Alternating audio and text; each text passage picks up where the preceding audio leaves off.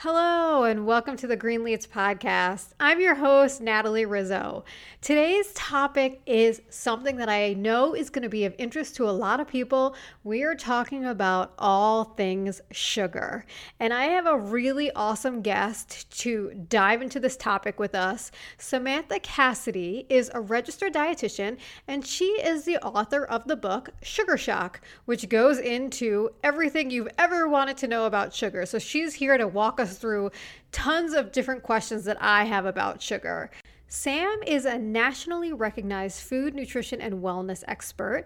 She's a columnist for Today.com, and she used to be the nutrition director for Good Housekeeping and the nutrition correspondent for Drop 5 Pounds with Good Housekeeping on the Cooking Channel. Like I said before, she's the co-author of Sugar Shock, and she's a contributor to the New York Times bestseller 7 Years Younger and the follow-up 7 Years Younger, the Anti-Aging Breakthrough Diet. She has her master's in clinical nutrition from Boston University, and she resides here in New York City with me. Well, not in the same household, but you know what I mean. She's in New York City.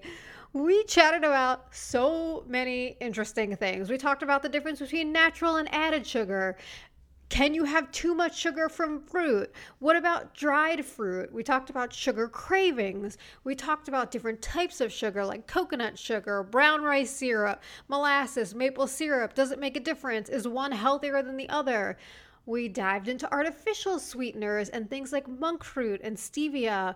And then whether or not sugar is actually okay for athletes, because a lot of sports drinks have sugar. So we kind of talked about the difference between people who are athletes and people who aren't, and whether or not sports drinks are something that you should incorporate into your training diet. We also talked about the glycemic index and whether or not athletes should actually care about that. This was an incredibly interesting conversation. I learned a lot. I know that you're going to learn a lot, and I'm really excited for you guys to listen. So we're going to jump right into that chat.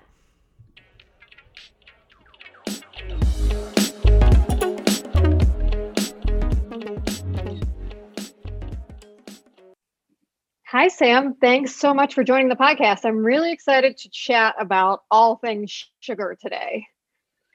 Thank you so much for having me. I'm so glad to be here with you. I always love chatting with you. I love chatting with you. And we were kind of talking about this before we hopped on, but sugar is kind of a divisive topic because I'm not afraid to admit I don't love talking about it because I have gotten a lot of backlash in some of the things I've said about sugar, because there's certain people who think that you shouldn't have any sugar, and then there's certain people who think we should just let people have sugar, and it's very hard to find the middle ground. So I kind of want to go through all the facts about sugar and ask you a bunch of questions and kind of see where we come out here. Perfect. And I would just add to that with anything regarding anything that you eat or any healthy habit that you are trying to participate in, it's always the middle ground is always going to be the best place to live. It's never about totally eliminating or going full force into one healthy habit or totally diving in and ignoring the science and biology.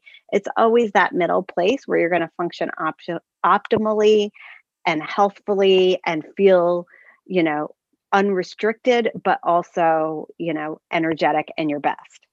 Yeah, I totally agree. And I think it's also confusing because there's different types of sugars, right? So there's natural sugar, which is the sugar that's inherent in things like fruits and vegetables.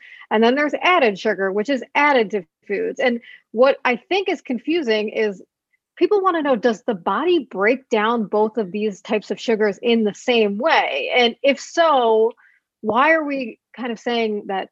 And by we, I mean, a lot of times dietitians kind of say like natural sugar is fine to have. So can you kind of talk about that difference there? Yeah. So when we're talking about natural sugar, we're talking, as you said, like sugar from fruit, the sugar lactose that's in milk. And the sugar in these foods is, typically in very small amounts, and it comes packed with other nutrients. For example, vitamins, minerals, antioxidants, fiber or protein. And when you eat those types of foods, you're getting all of those things. And because you're either getting that protein from, for example, milk, or fiber from fruit, whatever sugar is, naturally present in those foods is absorbed slowly and does not cause the same impact as added sugars that you consume in other forms. Yeah, that makes a lot of sense. And I mean, just to play devil's advocate here, what about a banana? Doesn't a banana have a lot of sugar? Oh my gosh, the question about sugar in fruit is one of my pet peeves because it's such a misplaced concern.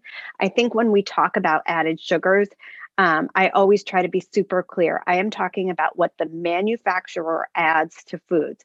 So those foods could be anything from like a healthy seeming whole grain bread, or a flavored oatmeal or cereal or yogurt, or a granola bar, or soda, blended coffee drinks. Those are some of the top sources of added sugars in our diet, besides the things you think about like dessert and, candy. So when you are taking steps to stay within healthy added sugar ranges, you're really looking at those added sugars. And so fruit, eating a banana, whether you eat a banana or a mango or berries, all of those foods have different superpowers, all of the fruits and vegetables. And so I think the concern about a sugary fruit is very misplaced.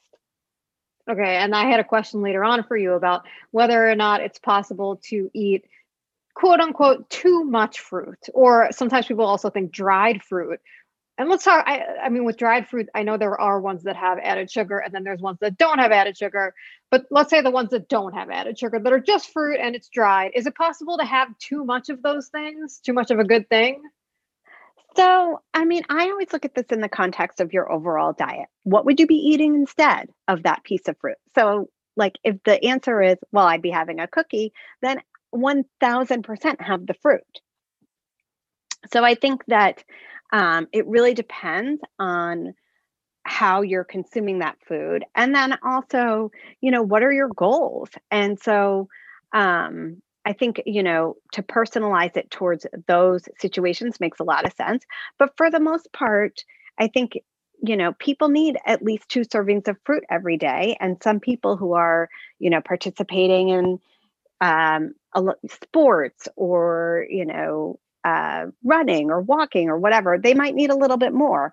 Also, if you're hungry and going a long stretch between meals and the day calls for an additional snack, fruit is going to be a healthier choice than a lot of the other things that you could be eating instead. So I think when it comes to nutrition, and this question in particular, it's always about what is it, what could you be eating instead? And is this the healthier choice? And in most cases, fruit is going to be healthier than many other things that are convenient and snackable that you might choose instead.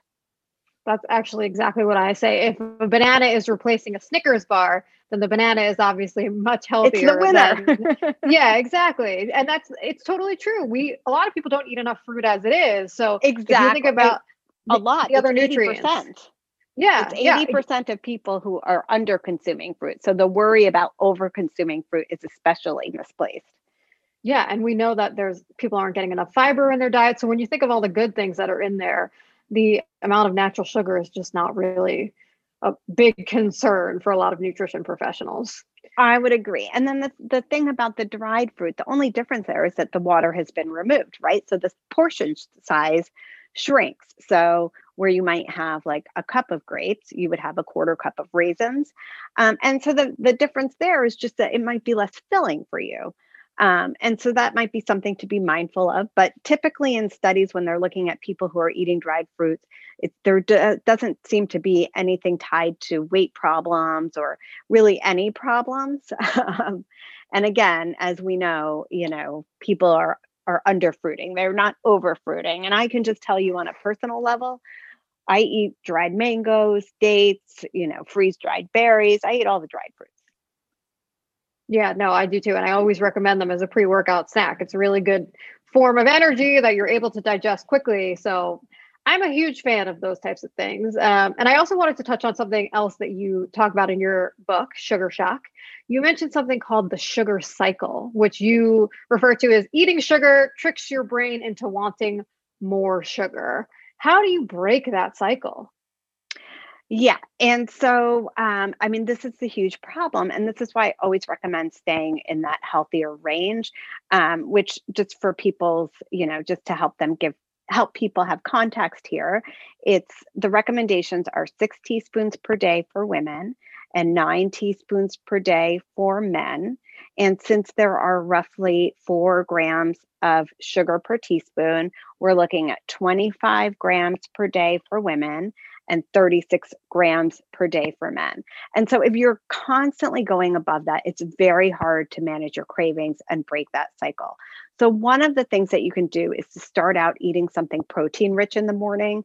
So that could be with an oatmeal or cereal or something, but to include a balanced breakfast that has protein.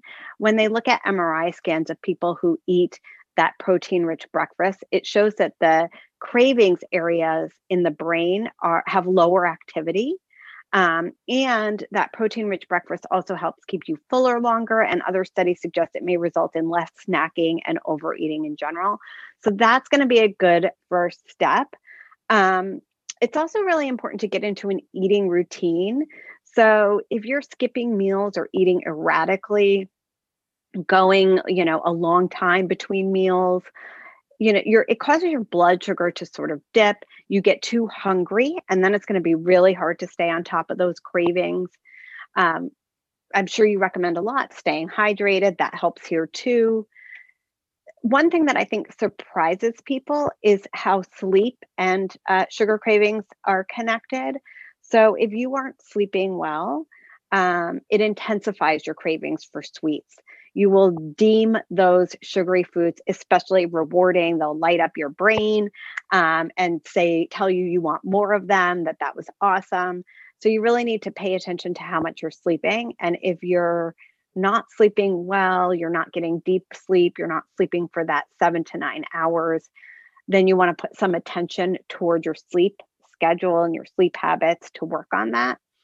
And then I think one of the last things is really to pinpoint where, how cravings show up for you. When are you most vulnerable to cravings? So during the pandemic, for example, one of the things I hear most often is it's really working from home that makes people vulnerable to extra trips to the kitchen out of boredom or, a change of scenery.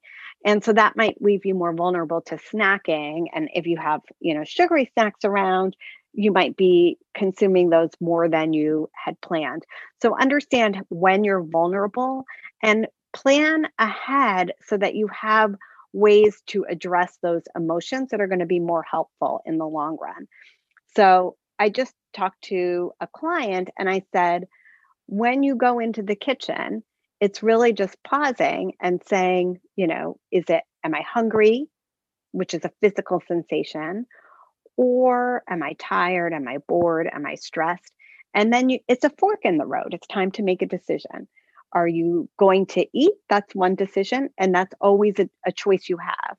But another choice might be, listening to music, stepping outside for a minute, doing a stretch. There are other choices. And knowing what some of those are in advance, might steer you towards those choices. And that will help you manage your cravings in the long run. I actually had someone reach out to me recently who switched to a plant-based diet, which happens a lot because I specialize in plant-based diets. And she said since she did so, she was craving sugar a lot and asked me why that is happening. And I did not know the answer just from the question, but I said, I suspect that you're probably not eating enough protein. And that kind of clarifies what you said earlier. I think that happens a lot with people who don't switch to plant-based diets and don't eat that much protein at first. Sometimes they crave sugar. And in talking about we talked a lot about cravings. Why do people get sugar cravings? I know it's something in the brain. I know it's kind of scientific, but is there a way you can kind of break it down so we can understand exactly what sugar cravings are? Yes. So I think first of all, there's a lot of factors at play. So it never boils down to like one specific thing. I mentioned, for example, that sleep really alters your appetite regulating hormones, which means that not only are you hungrier, but your fullness gets delayed. So it takes longer for that your brain to say, "Hey, I've had enough to eat here." And on top of that, your brain is saying, "Hey, I really enjoyed that sweet snack, like more so than I did yesterday." So, so those are some of the ways that sleep can impact your cravings. Also, sugar acts on pathways in the brain that are associated with addiction, and this is where the debate gets super heated. It is not to say that you have the same exact reaction to sugary foods that you would have from, like, something more seriously addictive like nicotine or cocaine. You're not experiencing the same reactions. However, it's associated with the same part of the brain that is responsible for those addictive behaviors and cravings.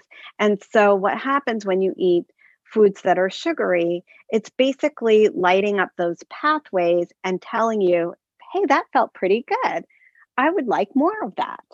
And so, as you continue to feed that desire, your tolerance to sugar does diminish in a way that makes you want even more of it. Rather, I'm sorry, your tolerance builds in a way that makes you want even more of it. So it takes more sugar to get that, "Hey, that feels good" response. Um, and so that's another sort of like, area that um, is tied with cravings. And then I think, one of the other main things to think about is, because sugar shows up in so many different foods, even ones that we think of as healthy, like oat milk, for example, um, you're basically training your taste buds that something plain is not acceptable. And so if you switch to, like, for example, an unsweetened oat milk, it would taste different. And you might think, "Well, I really liked the other one better." And you get used to that. So, like, plain water might not taste so great. Regular, ordinary fruit might not taste as delicious. You really train your taste buds that something sweet is more desirable. Yeah, that's really, really interesting. And also, it made me think of exercise because exercise has the same response in the brain, but of course, you have to do more work to go out and do some sort of exercise. So, there are other ways that you can have that happy response and, make your body feel good. But going in your kitchen and eating a chocolate bar is a little bit easier than going for a mile run or whatever it is. So, yeah, it's funny how food works within the brain. I think and then the other thing is, we haven't even really touched on how our environments set us up. So basically, we're living in this like round the clock food environment where, even if we weren't working at home, which does make it harder because you have that fully stocked kitchen, right nearby. But you're scrolling Instagram and you're seeing pictures of donuts and cupcakes and ice cream and delicious foods, and you watch TV and they show up on your TV, and maybe you walk down the street and you pass an ice cream shop or a convenience store, or you go to the checkout counter to buy Advil, and there's a gazillion candy bars lined up. So our environments also really trigger some of this. And then there's also this like nostalgia, how we associate, sugary foods. So, for example, maybe your mom used to bake chocolate chip cookies when you'd get home from school. And so you just have this like really warm, loving sense every time you smell a chocolate chip cookie. So there's different levels of cravings and different ways that they influence us, but there's a lot of factors that influence cravings. Yeah, and I think that's a really good point about social media because one of the questions I had for you was talking about different types of sugar. And I think when you look at the media, sometimes you see things like coconut sugar is good for you, or this is good for you. But when we look at different types of sugar, table sugar, agave, brown rice syrup, maple syrup, are they different? Is one better for you than the other? Or are they all the same? So they all produce more or less the same response in your body, which is, it enters your bloodstream, insulin kicks in to say, hey, let's get that over to the cells where it can be used. If you have too much, it's going to start to promote storage of fat, of the added sugar. So any sugar, when eaten in excess, is producing that same response. Insulin is kicking in; it's either going into the cells or being stored as a type of fat. So when you eat too much of it and it starts to build up in your bloodstream, insulin is working really hard. Your cells are then sort of overloaded. They might say, hey, hold on, we're not ready for that sugar yet. And the sugar could build up in your bloodstream, which ultimately could put you at risk of prediabetes or type 2 diabetes. And ultimately, your pancreas may tire out and you may need medication to help with that. So all types of sugar, whether it is maple syrup, whether it is honey, whether it's agave, whether it's table sugar, all types of sugar, when eaten in excess, can promote that response and put you at risk of, future disease. However, this is where I think things do get a little tricky, especially maple syrup and honey do have some interesting properties. They have some antioxidants. They have some, like honey has some antibiotic properties, anti-inflammatory properties. They have like these bioactive compounds that do have a health promoting effect. However, when you eat these foods in excess, you're canceling out any of the benefits, which because of the risk of the other things that you're setting yourself up for. So in total, all sugars, whether they are these, less processed versions or more processed versions, should be limited to those targets I mentioned, which is 6 teaspoons a day for women and 9 teaspoons a day for men. Yeah, and we also have to remember that certain sugars, like maple syrup and honey, do add flavor to food. So that's why I use them a lot of 1000%. times. Yeah, Exactly. yeah, Exactly. And that's what I always tell people. This is not like about eliminating flavor. This is not about even eliminating sugar. You can have some. It's just consistently going above the recommended amount is sets you up for risk for future problems. And on top of like the problems that I mentioned, pre-diabetes, type 2 diabetes, heart disease, a sugary diet is also tied with sleep problems, with mood disorders like depression and anxiety, with memory problems. So there's a lot of ways that it might be impacting your body and your well-being. and this is kind of already a confusing and somewhat murky topic, but I'm going to make it even more confusing because I'm going to ask you, I'm going to ask you about artificial sugars and then also stevia and monk fruit, which are technically not considered artificial, but are 0 calorie.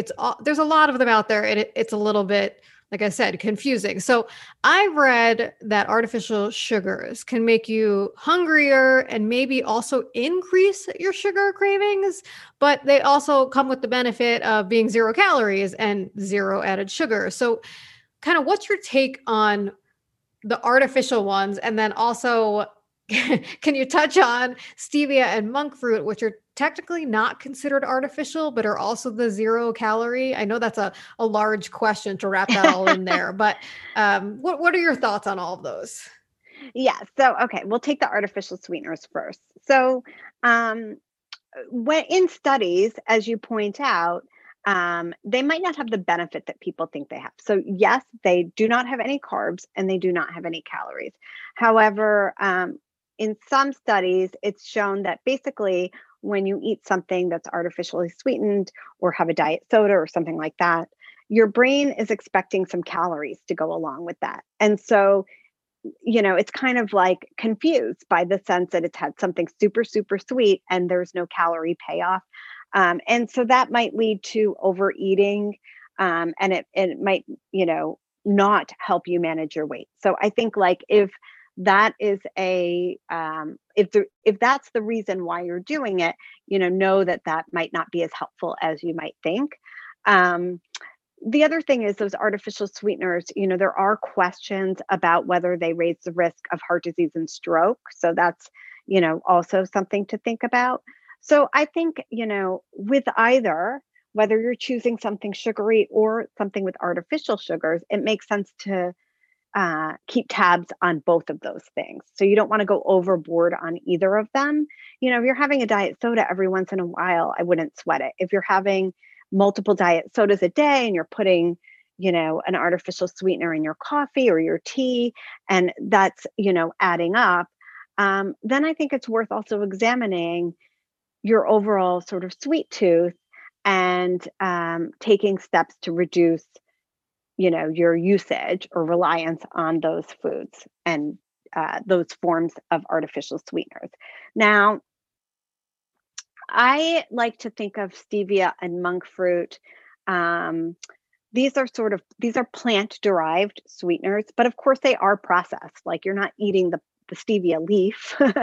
um, in in theory, these may be safer or maybe more natural than the artificial sweeteners, but they really, truthfully, haven't been studied also to the same degree. So, a lot of the studies on these artificial sweeteners come from diet sodas and diet soda drinking. And so, the diet soft drinks tend to have a lot of the artificial sweeteners, whereas these sort of newer stevia, monk fruit, these are sort of newer sweeteners. So, but my advice is really the same. I think a little bit of any of these is going to be okay in the context of an otherwise healthy diet. But if you're constantly relying on these foods to feed a sweet tooth, then it's worth examining your overall sweet tooth. I think it's also confusing because when you look at labels, I was actually just at my parents' house and my mom had this vanilla Greek yogurt and I tasted it and it was so incredibly sweet. And then I looked at the label and it said 0 grams of sugar. And I was like, I don't understand how this makes any sense. And then you start reading it and it has stevia in it, which is extremely sweet but doesn't technically count as a gram of sugar. So it's almost confusing in a way when sometimes people don't even know that they're having it. And then because certain things can be marketed in certain ways. So I think it's also just kind of like you said before, thinking about how much sweet food am I eating in a day? Exactly. And also, is there an opportunity to help my taste buds adjust to plainer food? So, for example, in the case of yogurt, one of my favorite tricks is to take, some frozen blueberries or raspberries or whatever it is and heat it up for 30 seconds in the microwave. And it gets really juicy because the water crystals that were ice in the freezer release. And so when you stir that into yogurt, you get all that fruit forward flavor. It's like it makes that fruity color swirl like you would get in a packaged yogurt, but you're not adding any added sugar and you're getting all the benefits of getting that fruit in and getting that fiber. So I think when you are consistently reaching for sweetened foods where there is a plain option, that there's an opportunity to explore that plain option and figure out if there's a way to doctor it up that would be almost just as appealing to you um, and help you sort of reduce both the added sugars and the artificial sweeteners. That is definitely a pro tip, and I've never once thought about that. As a recipe developer and a dietitian, I'm almost like mad at myself that I've never thought to kind of melt the fruit to put. I mean, obviously, I put fruit in yogurt, but if you stick it in the microwave, that kind of breaks down the natural sugar in the Yeah. fruit, and that's essentially what you're doing. Which that is a really good tip. I'm definitely going to try that. I like I said, I'm mad at myself for never thinking of it before, and that's why you're on here talking about sugar. So Exactly. And I actually use that. You could stir it into oatmeal. You could top your pancakes with it. You could add a spoonful of chia seeds and thicken it up and use it on top of toast. So that's my favorite hack.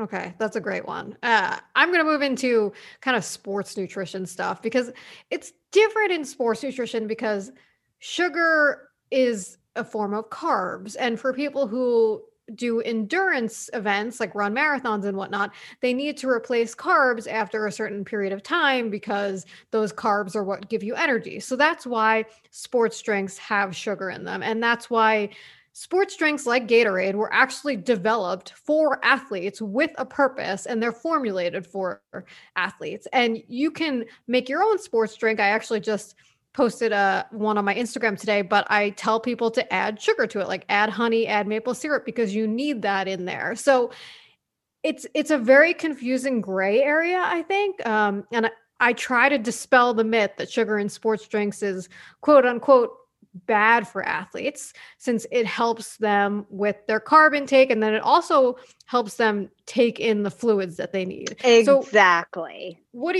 you think about sugar for athletes? And I mean, I just went through it and obviously said it is beneficial in some capacity, but is there a way that you can kind of overdo it too? So, I mean, I think, first of all, I'm totally aligned with you. And actually, that's my other pet peeve is sports drinks without added sugars because you need the sugar in those circumstances. You need, to help with, as you said, the carb replacement and also to help you absorb all that fluid. So it serves a purpose there. And those sports drinks have been optimally designed to serve that function. I think in the case of, I think athletes are a special case and,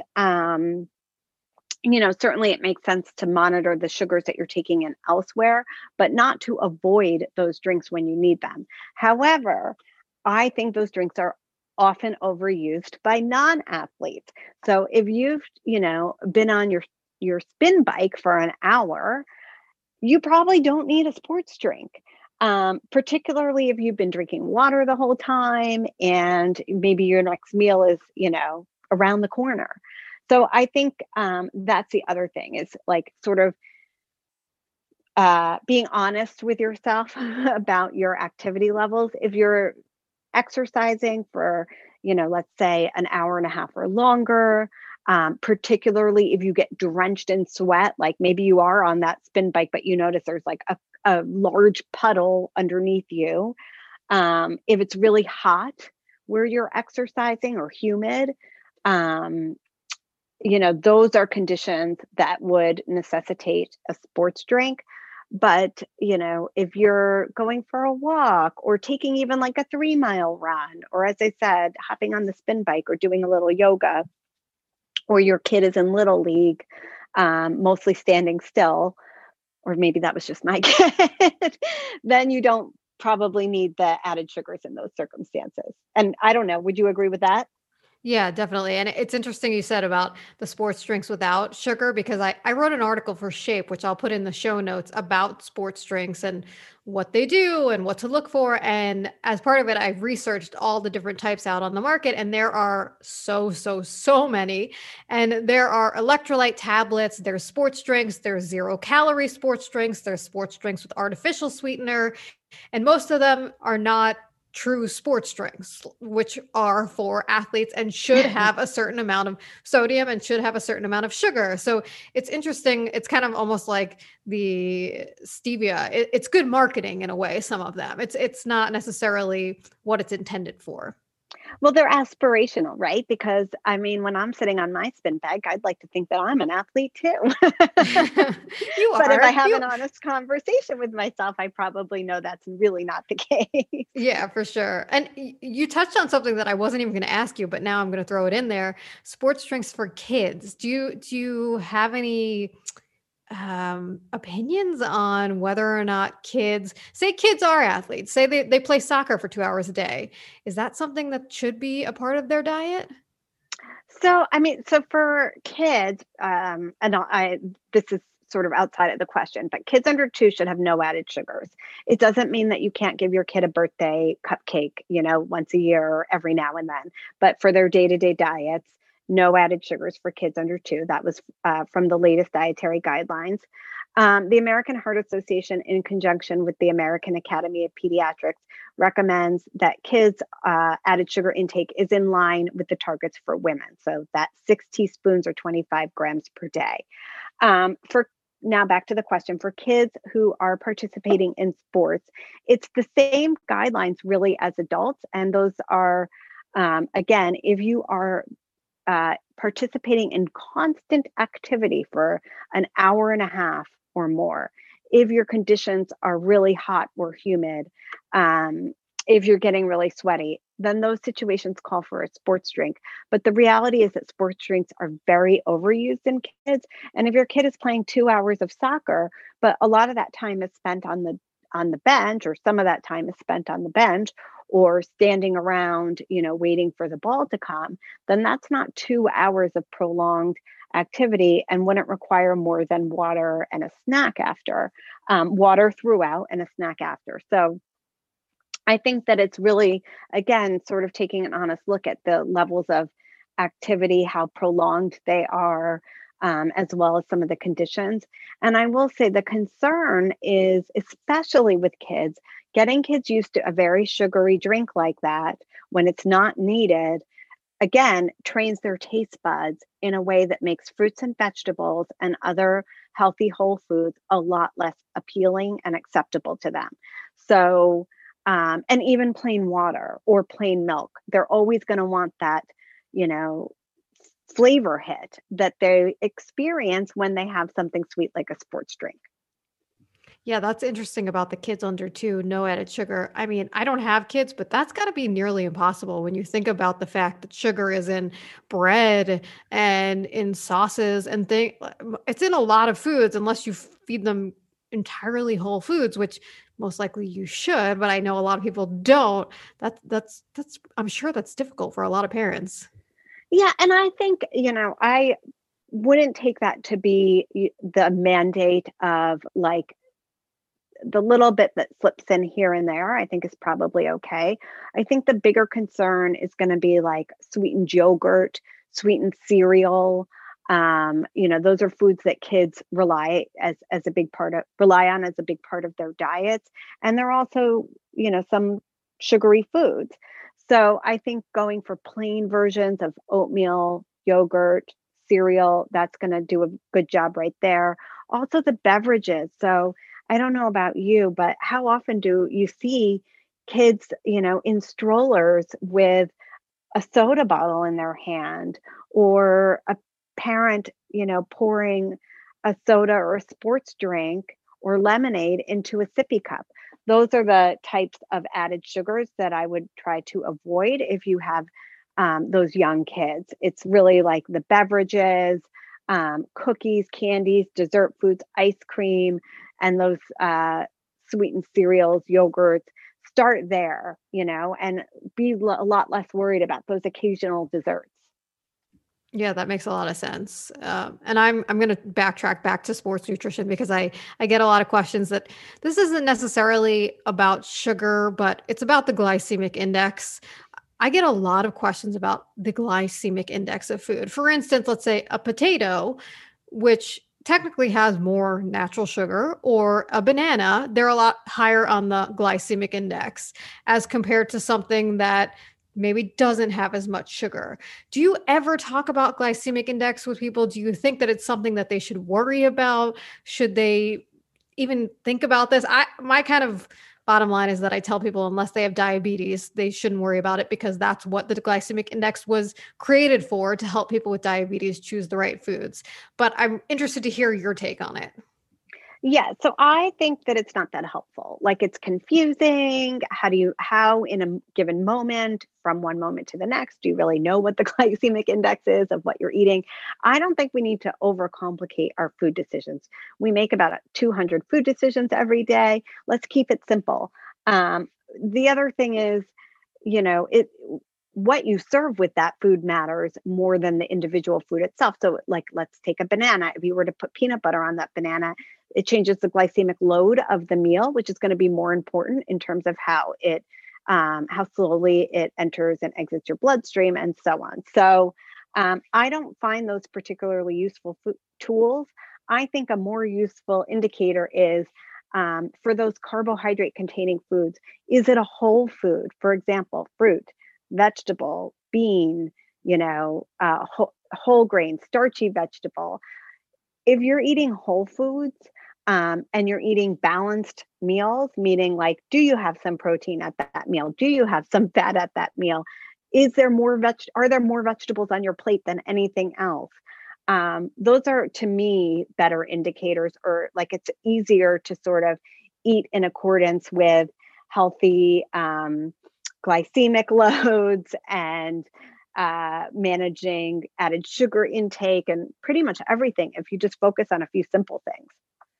Yeah, and I also think combining different macros, like you're talking about, having some nut butter with a banana regulates blood sugar release. I think that's another thing. Exactly. People are very concerned about spikes in blood sugar, and I think that's where the glycemic index concern comes from, because spike in blood sugar a lot of times is related to an energy crash afterwards or other, I guess, bad things.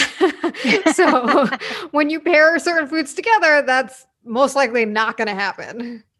Exactly. And the truth is, like, again, even the idea of like macros is so divisive, but I always just say eat a mix of foods at each meal. Like, you want to have some protein at your meals. Again, you want to have more vegetables than anything else at meals. You want to have some fat at your meals. Some, you know, whole food carbohydrate sources at your meals. And the reason that you want all of these things is because it gives you all the energy that you need. It gives you more vitamins, minerals, those protective plant compounds. These foods, those getting those nutrients can impact your mood, they can impact your disease risk. So there's a ton of reasons why you want it. It keeps you fuller longer. Um, will help prevent those energy crashes. So to me, that's what balanced eating is all about. It's making sure that you're not going for one food group at the expense of another. I feel like I say this on every episode, but when it comes to nutrition, it's not always sexy. It's really about moderation. It's really about eating whole foods. We're here to break down the science and kind of give you that information, but at the end of the day, it's really just about making good food choices where you kind of buy the whole food, stay away from the processed stuff, try to do things in moderation. I mean, things that people have heard a million times before. Yeah, and I don't want to discount the fact that those are still hard concepts. Like the idea that you could maybe one day eat a piece of pizza and then the next day you might not want to eat the piece of pizza. I think those are like very hard concepts because when you eat processed foods, they're more appealing to you in many ways if you're not used to eating or haven't had access or haven't tried a lot of the whole foods and the types of things that we're talking about. So it's the concept itself is simple, but I don't want to discount the fact that embracing it or putting it into practice is as easy as we make it sound. But that's why you have people like us around to help. Yeah, and that's a really good point, because I do think when you hear people talk about certain things like this and just kind of break down the facts about something like sugar, you may almost get discouraged because it sounds like it's easy. But I do think it's really, really important to point out this is not an easy thing to do. Like we talked about before, the sugar craving and cutting down your sugar. I think people need to understand that this is going to take trial and error, and you may have to, get back on the horse 10 times before something sticks. And that's totally okay. 1000%. And I like to think about, I'm big on analogies. So I like to think about like different analogies. So one of them that I use is like when a baby is learning to walk and the baby falls, they're not like, well, that's the last time I'm going to try walking. Like they're going to get back up and start trying again, trying again. And I think, doing that to some degree, having that trial and error, as you suggested, it doesn't mean that you're a failure if it didn't work the first time. Maybe it needs a different approach. Maybe the one step that you took wasn't the exact right step for you. So I think there's a lot of different ways to think about that. And I also think that, I like to think about, like, if you think about a spice meter and when you're trying something spicy, we all have different spice tolerances, right? So you might like it more spicy than me, but I might be able to push my spice tolerance by just adding a teeny bit of spice. And it doesn't like set off the alarm bells and send me, to the water fountain. It's just like, oh, I notice that it's different. I'm pushing myself a little bit out of my normal flavor routine. And so that's how I like to think about sort of making changes. You don't want to, set off any alarm bells to where it's like, I can't do this. This is overwhelming and it's alarming to me. You want to just get to that, like, oh, this is maybe a little bit different than what I'm used to, but I could get comfortable here. Yes, definitely. And I think also one of the best ways to kind of get into all of the sugar stuff is to read your book, Sugar Shock, which I looked through for this interview, and it had really awesome information about basically everything we talked about. But what it also had was really easy tips that you can use and you can do things in your own life. Kind of like you gave that tip before about melting the blueberries in the microwave, things that are really going to help you cut back on sugar. So everyone can get that, I'm assuming, anywhere books are sold, Amazon, things like that. Oh yeah, Amazon, Target, Walmart, anywhere books are sold. Yep. Cool. Well, I appreciate you talking about this. This was such an interesting topic. You gave a lot of really good insight into it. And I'm sure I'll have even more questions after this. But where can people follow you to learn more about what you're doing and your tips for sugar? Yeah, they can follow me at Nutritionist Sam. So that's where I'm at. Cool. Well, thank you so much. Yeah, very easy. Thank you so much for coming on and chatting about all things sugar. Thank you so much for having me. I really appreciate it. I'm glad to be with you today.